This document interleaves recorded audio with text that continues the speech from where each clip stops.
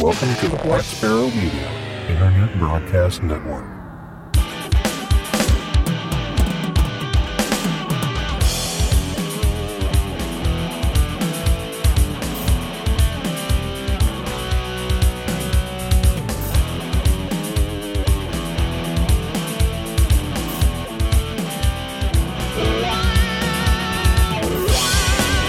You're listening to Linux in the Ham Shack. LHS is a podcast about Linux, open source and amateur radio for everyone. Now here are your hosts, Russ, K5TUX, Cheryl, W5MOO, and Bill, NE4RD. Well, hello everybody and welcome to episode number 215 of Linux in the Ham Shack. And I'm Russ, K5TUX, over there at Cheryl, after I hit my microphone. Things are going so well everyone. Tonight. And Bill is on assignment, which means he's probably just getting ripped out in Colorado for the rest of this week. But we do have with us Don, KC9ZMY, to maybe fill in some gaps for us.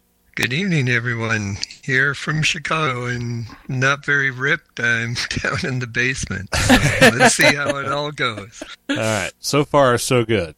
So what we're going to do tonight, since this is our deep dive episode, we're going to take a kind of shallow deep dive into a technology that I have really only successfully used today. I have tried to use it in the past, and I have really not put that much of a concerted effort into it. But today I actually buckled down and tried to get this thing working. And that technology is APRS. This is a technology that we've talked about on this show a lot, but we really haven't dug down into it. We've mentioned applications for using APRS. We've repeatedly mentioned that APRS stands for Automatic Packet Reporting System, not Automatic Position Reporting System, as most people like to call it. But I'm going to go here and let's run through the Wikipedia little introduction. It's an amateur radio-based system for real-time digital communication of information of immediate value in the local area. Some of that's debatable. Data can include object global positioning system coordinates, weather station telemetry, text messages, announcements, queries, and other telemetry data. APRS data can be displayed on a map, which can show stations, objects tracking, weather positions of stations, search and rescue data, and direction finding information.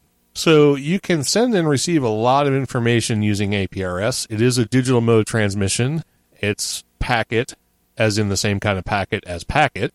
It can be used with hardware terminal node controllers, TNCs, like packet radio is, because it's the same kind of digital mode communication. It's often used on VHF and UHF for local communication and telemetry information, weather spotting, and so forth. But there are, as I found out today, some HF uses for APRS as well. And I actually did receive today several APRS packets on 30 meters. There is a 30-meter calling frequency, which I can't remember off the top of my head, but you can look it up. They use 300 baud on it instead of 1200 baud. Probably because the scope of HF includes a lot more noise and a lot more distortion and things like that, so they use the slower data rates to help with making sure the messages get through. But typically it's 1200 baud on VHF and UHF. And that would be the baud that you receive it in and send it in when you set it up in your terminal node controller. Now, there is a great software package that has come out. Actually, I don't know when it came out. Let me see if I can find that out real quick. It's called Direwolf. It's a software terminal node controller. We have talked about it in the past, but didn't really explore its uses.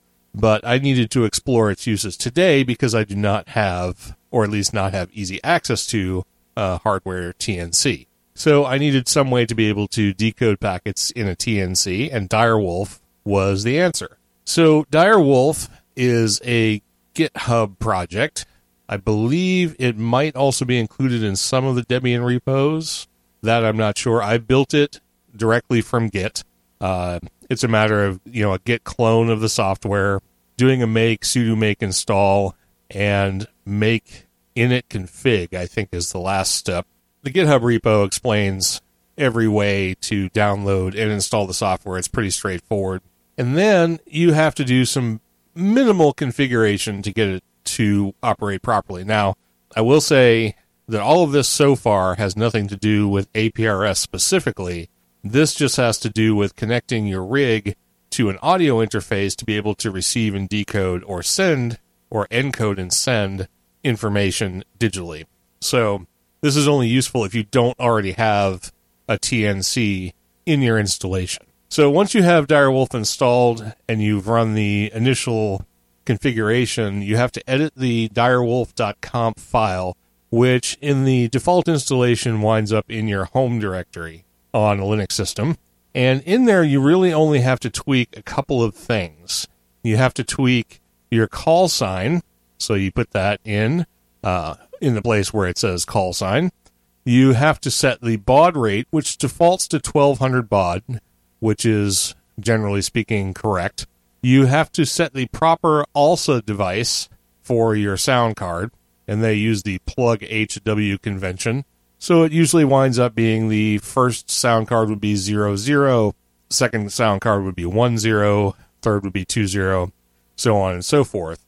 If you have a somewhat confusing audio setup, this may be a little more difficult, but for me it was pretty much straightforward. And then you have to set up your PTT. So you have to set up a PTT line for /dev/TTY something, and you set the pin modes, whether it's DTR high, RTS high, or some combination of the two, in order to key up your rig to send data if you so wish. And once you've done that, it's actually really nice.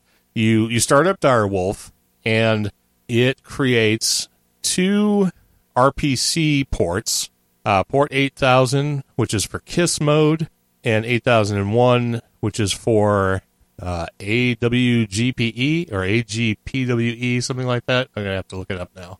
Somebody can help me out. Let's see. AGWPE, I think, is what it is. Anyway, it creates a port for KISS mode and for AGPW or WPE, AGWPE. So I'm going to remember that. Anyway, and the programs that interface with TNCs like Zaster and YAC, YAAC, can connect to that port using those modes, using either KISS mode or using AGWPE.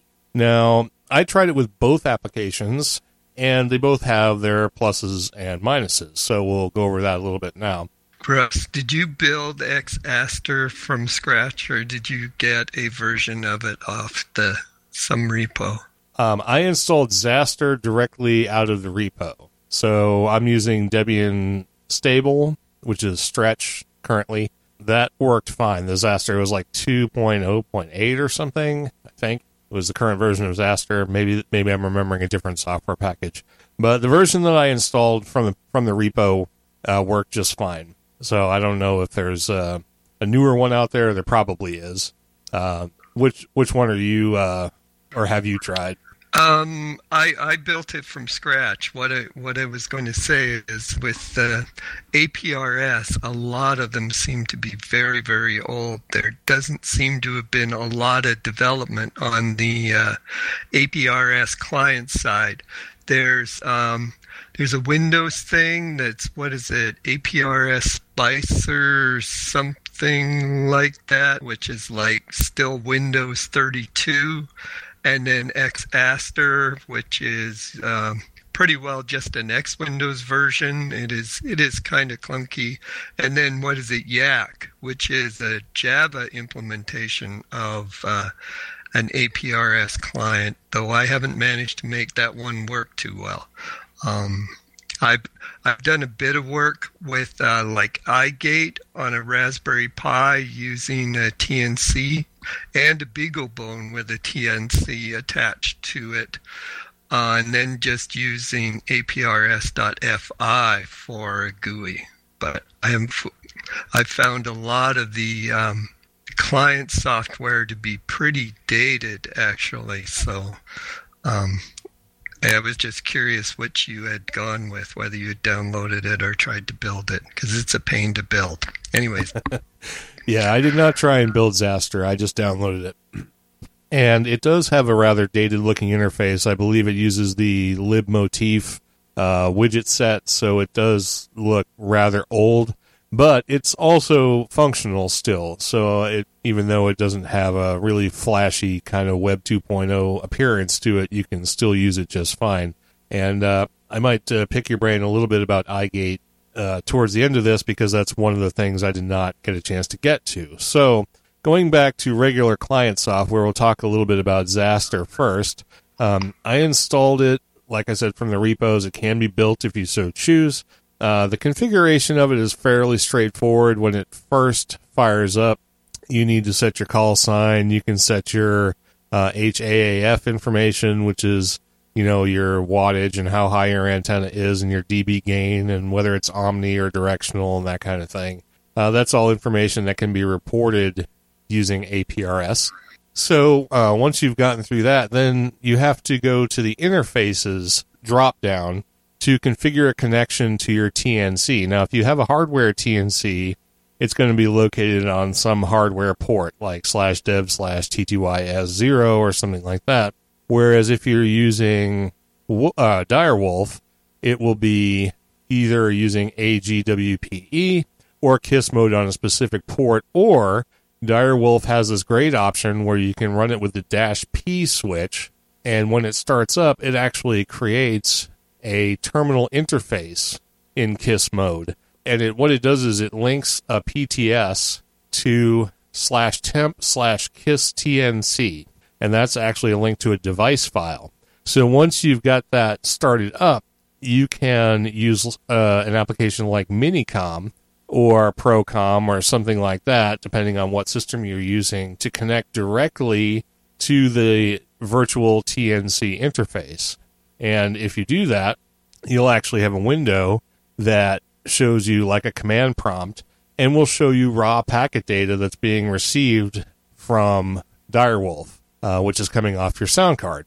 So if you've set that up, then in Zaster, in the Interfaces tab, you can actually select a KISS mode TNC and use /temp/KISS-TNC as the device file, and you set the baud rate to 19.2, I believe, and then when you connect to that, it uses it just as if it was a hardware TNC and works perfectly. That's the way I set my Zaster up. And if you are actually receiving packets, whether it's on your HF rig on 30 meters or it's on your VHF rig somewhere in the 2 meter band, I had mine tuned to 144.39 because I found that was one of the common frequencies for reporting APRS data. That once the map shows up, assuming you're appropriately zoomed somewhere around your station location, it will start populating data as the APRS packets come in.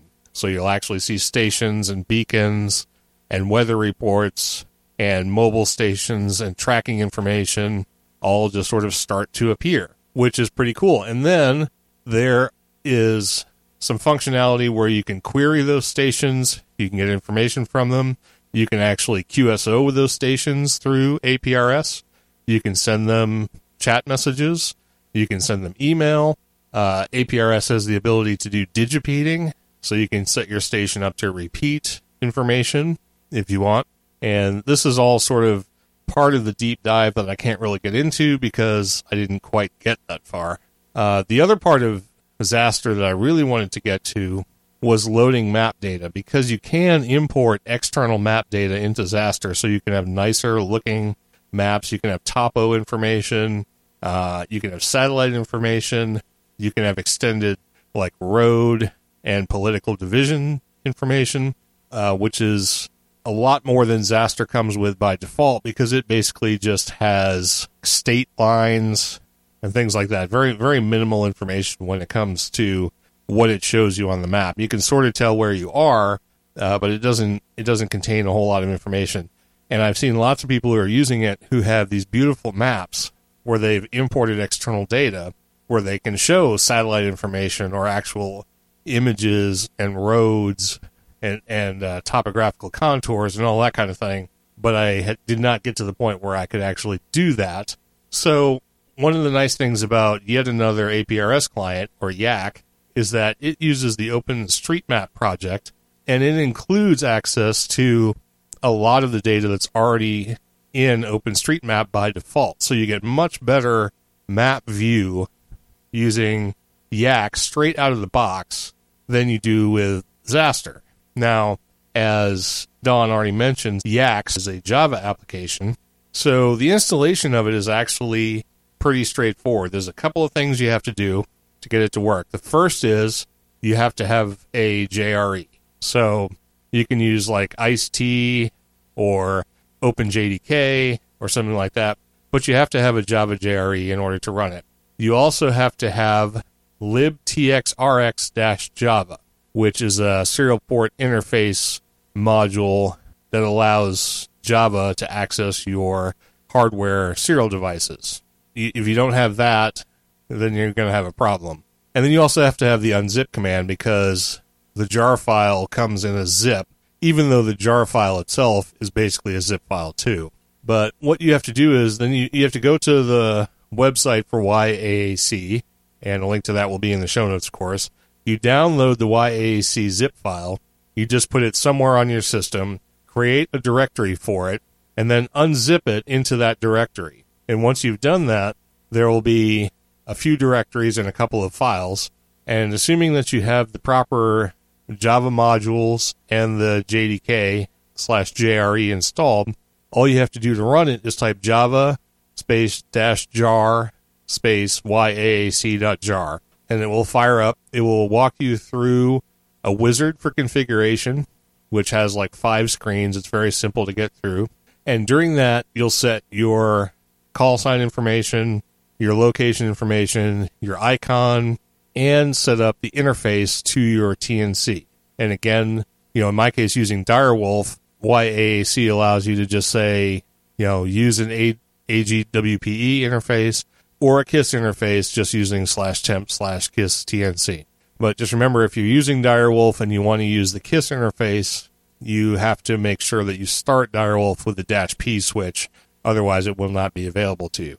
And once you do that, then you get an OpenStreetMap view of your QTH that's zoomed in sort of quasi-appropriately. And then assuming that you're receiving data, your map will start to populate once again. And the way both of these applications work is if you want more information on a particular station, or if you want to contact a particular station, you can right-click on the station icon on the map, and you'll get a drop-down of different things you can do. And I don't actually have one of those drop-downs in front of me, so I can't tell you all the options, but there's lots of them. There's like query a station directly, send a message, get wither information, send an email, and so on and so forth. There's lots of different things you can do with APRS. More than I actually really knew about until I started playing around with it. So I'm finding it really interesting, and I'm starting to see why people are actually interested in it. But again, I only had like 4 hours to play with it, so my deep dive sort of ends around here, unless Don or folks in the chat room can augment us. So if you want to tell us a little bit about iGate and things like that, and sending APRS data to and from the internet, that would be kind of interesting. Okay, so I've kind of gone at this a different way. Okay. Initially, I saw all the mapping applications and all of that. Thought, well, that's really cool and pretty. But I found, like I said, a lot of those applications were kind of dated. Now, Xaster is kind of nice if you like Solaris or SunOS for your GUI. Because like I said, it's the old motif. But it does work. But if you want to build it from scratch, it is the nightmare of open source to build, because it's got so many dependencies. But so what I started is I kind of went backwards, and I started with now while you've been talking, I've been busily scrambling trying to get some links up here.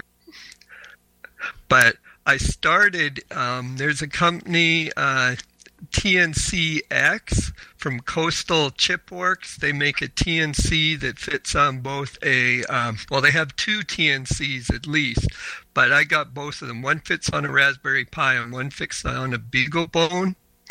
And then, are you familiar with Hobby PCB? I am not, but I am now. Hobby PCB makes a board that I didn't, that would plug onto the top of an Arduino, but it is a 2 meter, 1.2 meter, and 440 transceiver at 1 watt. And then it has a serial interface that you can control this thing with. So what I did is I took the TNC and wired it into that, and then took that and then used a package here. Just let me switch screens. APRX. And APRX is basically a command line utility that will connect to a TNC and route packets to and from the internet. So now you have a fully functional iGate built with like a BeagleBone or a Raspberry Pi, a TNC, and then one of these Hobby PCB boards. And I believe Hobby PCB also sells a 5-watt amp for that thing. So if you want to hook it up to a DC antenna and start repeating packets on the air, you can also do that. You can set it up to repeat to the internet. You can set it up to repeat on the air. There's a rather nice package called APRX Droid that runs on a mobile phone. But if you you probably have a drawer of old phones lying around that you don't really use, but if the GPS is good, you can fire up APRX Droid. If you get something like a Mobile Link TNC, which is a Bluetooth device, you can then plug that into, say, a Baofeng, and now you've got a complete tracker. So now you can start tracking stuff. You can be repeating it with your iGate, and then you can go to the online resources like APRS.fi and see where you've been and what you've done and where everybody else is. You could also use Xaster on another workstation to access all of that too. I've kind of built all that. I put it away, and I was just thinking tonight I was going to get it out again and set it back up. If I'd done it on the weekend, I would have actually had it running. But so then that's kind of what I've done. The other thing I've done is I have one of the Yaesu, what is an FT2D, which actually is a fusion radio, and it's got built-in APRS and a GPS in it. So then you set it up and it just starts sending out packets. So on the situation where you were talking about a second ago using APRX Droid and the Bluetooth TNC, what was the third part of that? Oh, I plugged it into a Baofeng. Okay, you plugged it into Baofeng just for the RF? For the RF, right. That's why I said you could have like a cell phone that doesn't even have a SIM card in it, as long as it's got, or it will work over the audio jack too, over the headphone jack. It's kind of easier with the Bluetooth TNC. As long as the GPS is sound, it can actually report those packets back, and it will report them back over the RF. So what did you use to connect the Baofeng to the TNC? Oh, it's got a little stub cable with the Kenwood 2-pin adapter on it.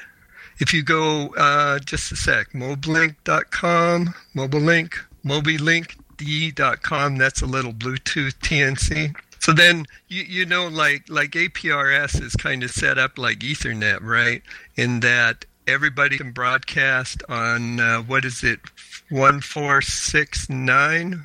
So everybody can broadcast. Those are received by your your gateways, which may or may not be iGates, i.e. repeating to the internet, but then those gateways can retransmit. So you got a low-powered, your little 5-watt tracker, 1-watt tracker coming into a gateway, and then the gateway repeats that out, and that will be heard by other gateways in the area, and they will again repeat that out. And then eventually one will hit the internet and stuff it in that way. You know, there's a point where you can have collisions, just like on Ethernet. And in the chat room, we also had a mention of APRS ISCE 32. That's another application we had mentioned a while ago, and I believe that is a Windows application which can be run in Wine, if I recall correctly. So that's another way, or another like client overlay like Xaster and YAAC that you can use if you happen to have a Windows system or Wine. The interface is pretty similar to the other two. I mean, they all look kind of the same.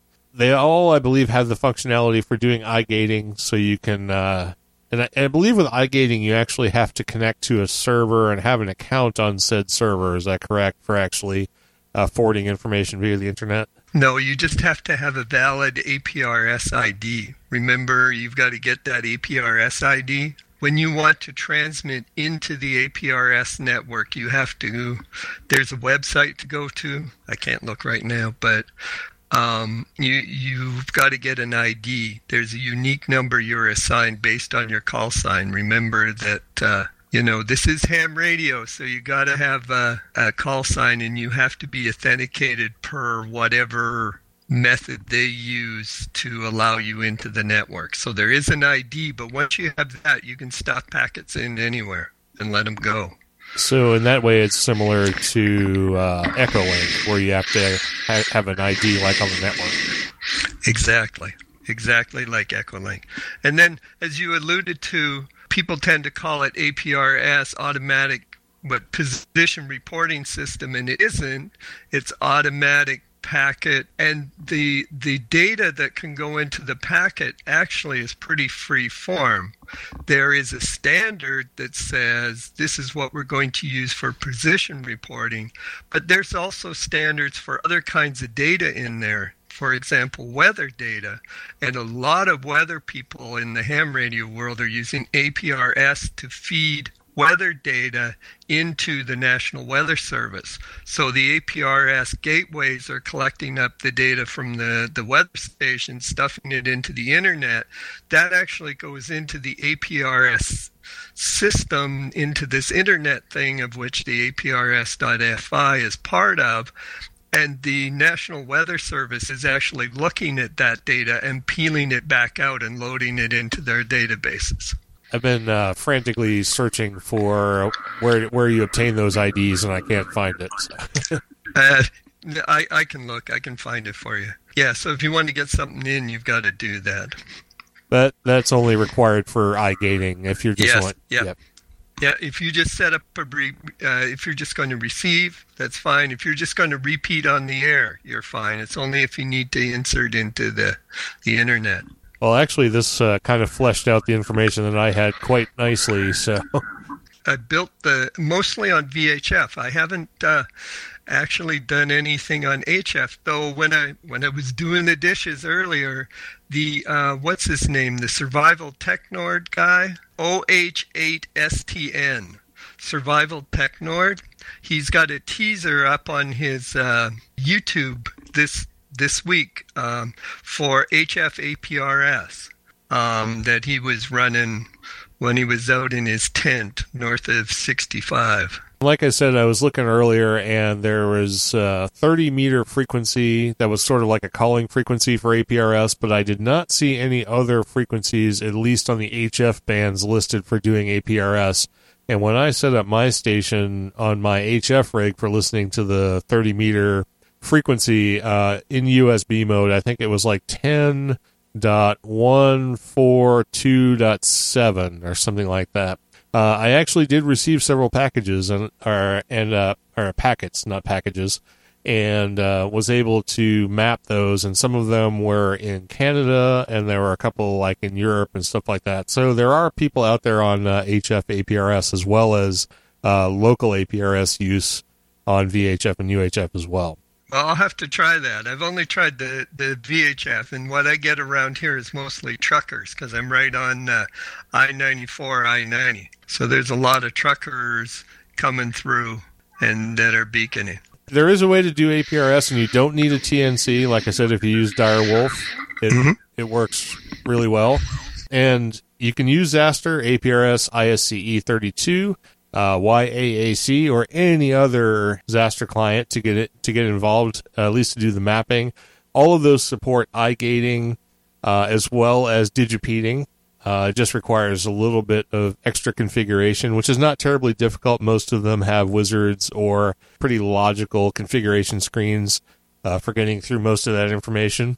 Looking quickly here in the chat room, K7HVT says he never registers with any server, and I assume that's in regards to iGating, that logging in would be related to their web services. KB0OWD says that APRS, IS30, or ISC32, or ISCE32, or whatever the hell it is, has a link to register your ID with the iGate system if that is in fact required. So we might actually have to do like a brief part 2 on APRS because I know there's a lot more to this than we've really touched on, and I did not get as far into it as I had hoped because I started having some audio problems. But I do have it working again, and I definitely want to explore this further because it's a deep topic with a lot of offshoots and a lot of integrations with RF repeating, packet information, sending messages, tactical response, MCOM, and connections to the internet. So there's a lot to touch on, but I think it's even deeper than one deep dive will allow. The other thing, the APRS Droid, if you have the right cable for your headset on your phone, doesn't need a TNC. It will use a software-based modem. It also, if you have the internet on your phone, it will do the iGate function, but then you have to have a working cell phone. Right, somebody actually connect to the internet. Right, you got to have a SIM card and be connected, but you can take the old broken one and hook it up to a radio and have a position tracker. Absolutely. So that's nice. You can use a lot of cast-off hardware to actually have a working APRS location system. Well, and if you were going to have yet another deep dive, I'd put together my little system again, and we could go through all the pieces on it, too. Yeah, if I get to the point where I actually have more information about this, then I will definitely set up another deep dive, because it's probably worth exploring a little bit more going forward. But I think that's probably enough for tonight, so we need to move on a little bit, maybe get Cheryl involved here, and do some announcements and feedback. Cool. She's putting her headphones on. She's pulling the microphone up to her face. Yeah, this is going to have to be quick. Okay, yeah, it's going to be quick. So are you in the Etherpad? Yes. So we have a couple of announcements. These are ones that we've already touched on, but at least one of them is coming up very quickly. Very quickly, in a couple of days, actually. So go ahead and talk about that one.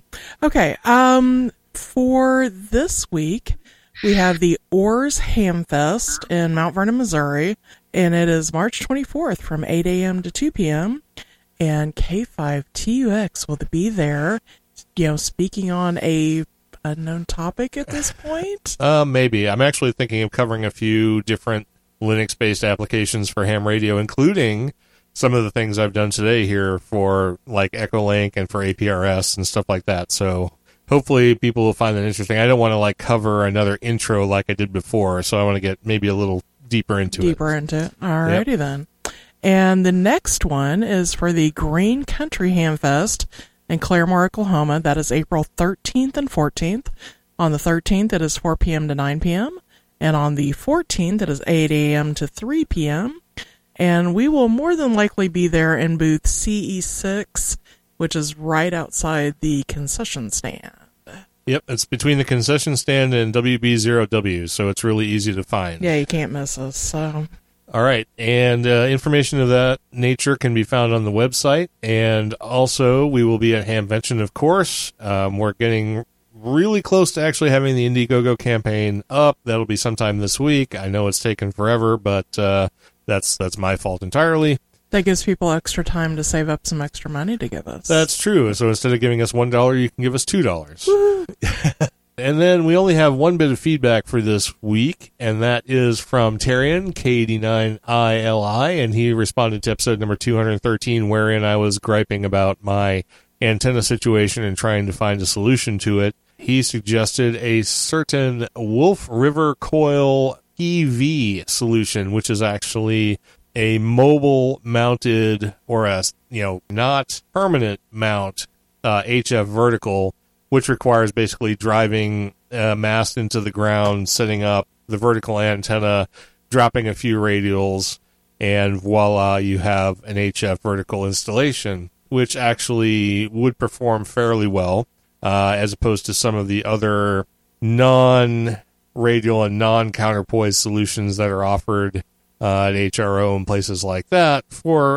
relatively little money, but for relatively poor performance as well. So that was one solution. I batted it around a little bit and probably going to have to go a different way, but I want to thank Tarian for the suggestion, and I'm still looking for options on my HF antenna setup. So if anybody has any, please send them this way.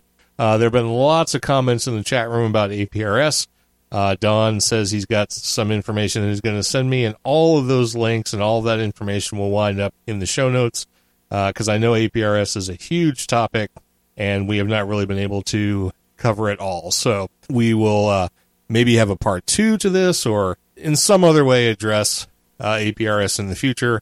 And in the meantime, you can check out the show notes and find all the information we've discussed, and probably a bunch we haven't. So with that, I believe we can call it a wrap. Bill, unfortunately, wasn't able to join us. He was at a work retreat, probably, like I said, getting drunk. Retreat. Sorry. So, yeah, whatever he was doing, but he should be back with us. He said he was going to be back in time for the next episode, but I guess we'll see what happens. That's Thursday night. That's Thursday night, yep. So thanks, Don, for filling in for Bill tonight. Thank you. Next time I'll try to be better prepared to at least talk on the topic. Oh, I think we got some great information from you, and hopefully my information was useful as well. Also, we have Cheryl, who's over there. Good night, everyone. And we'll see you on Thursday for the Weekender. Bye, everyone. Thanks for listening. We'll catch you next time. Take care.